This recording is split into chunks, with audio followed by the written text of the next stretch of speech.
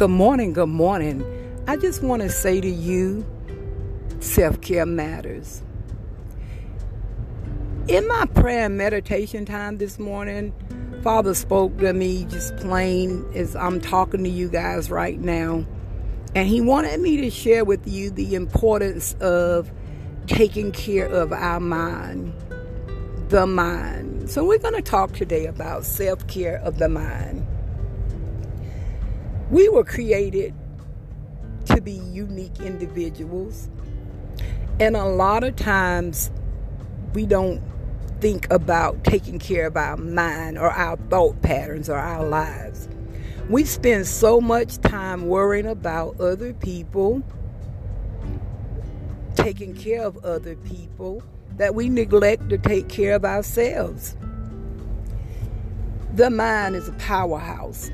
It's our power source. It's our central, unique station to life, if that's what you want to call it. Our thoughts, we blink our eyes because our mind says so. We blink our hearts because the mind says beat, heart, and the heart beats. But when we are worried and troubled and bogged down with thoughts and worryation and stressing out all the time, our minds are not as powerful. They need to be recharged. They need to be rested. We need to rest our mind. That's why the Lord requires us to sleep. Go to sleep and rest, not just our bodies, but we need to rest our minds. I know some of us are in school, some of us work, some of us are worried about what's next in the world due to the pandemic and all of that, but our mindset is what has us stuck.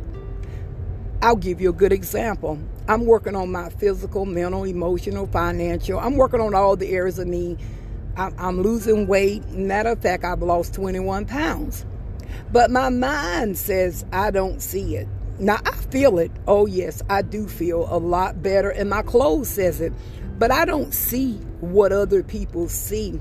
Because my old mindset says, you're not doing well. You're not doing as good as you think you're doing. And so then I have to tell my mind, shut up, mind. As Joyce Meyer say, that's that stinking thinking. And I have to remind myself so many times that I am the only me that I have. And I'm going to spend more time with me than anybody else in the whole wide world for the rest of my life. So I had to change my thought pattern to begin to say, rather than argue with my significant other, fiance, or whatever it was at that time, now husband, I'll give you a saying. My husband always tell me, you cute girl, you cute.